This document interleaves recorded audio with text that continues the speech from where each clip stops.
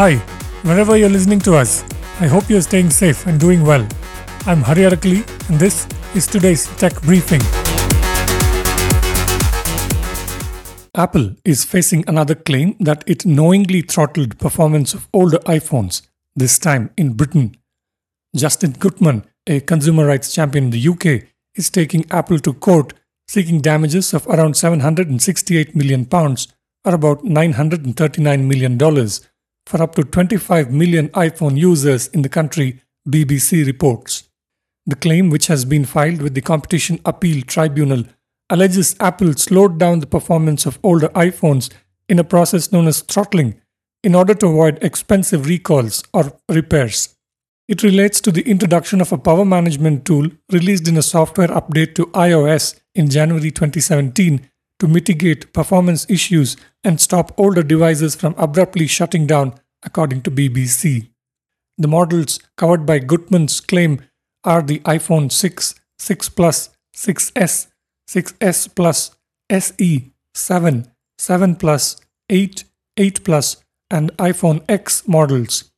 It is an opt-out claim, which means customers will not need to actively join the case to seek damages.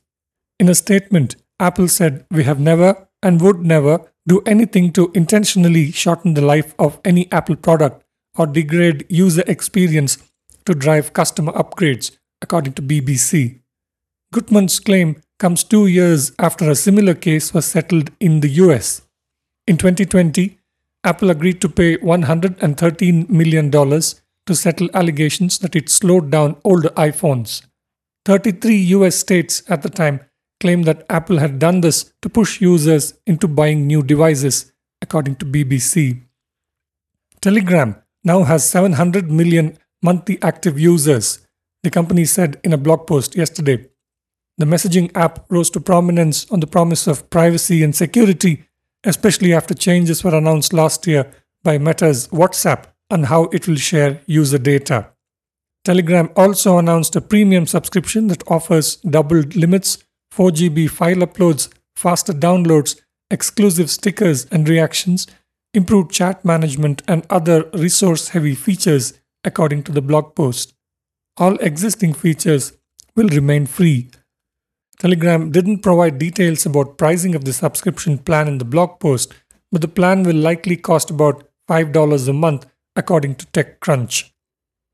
India's Open Network for Digital Commerce, or ONDC, has partnered the country's National Bank for Agriculture and Rural Development, or NABARD, to extend the reach of the e-commerce enabling network to the agriculture sector, Economic Times reports. To begin with, ONDC and NABARD have announced a hackathon that has drawn 400 entries so far, including from several agri-tech startups, according to ET. Khumbu Glacier, home to the Everest Base Camp in the Himalayas, is fast melting due to global warming and human activity, BBC reports. The melting is creating crevices overnight, including areas where people at the camp could be sleeping, and causing hazardous rockfalls. The Nepalese government is now planning to shift the base camp to a different location at a lower altitude, according to the report.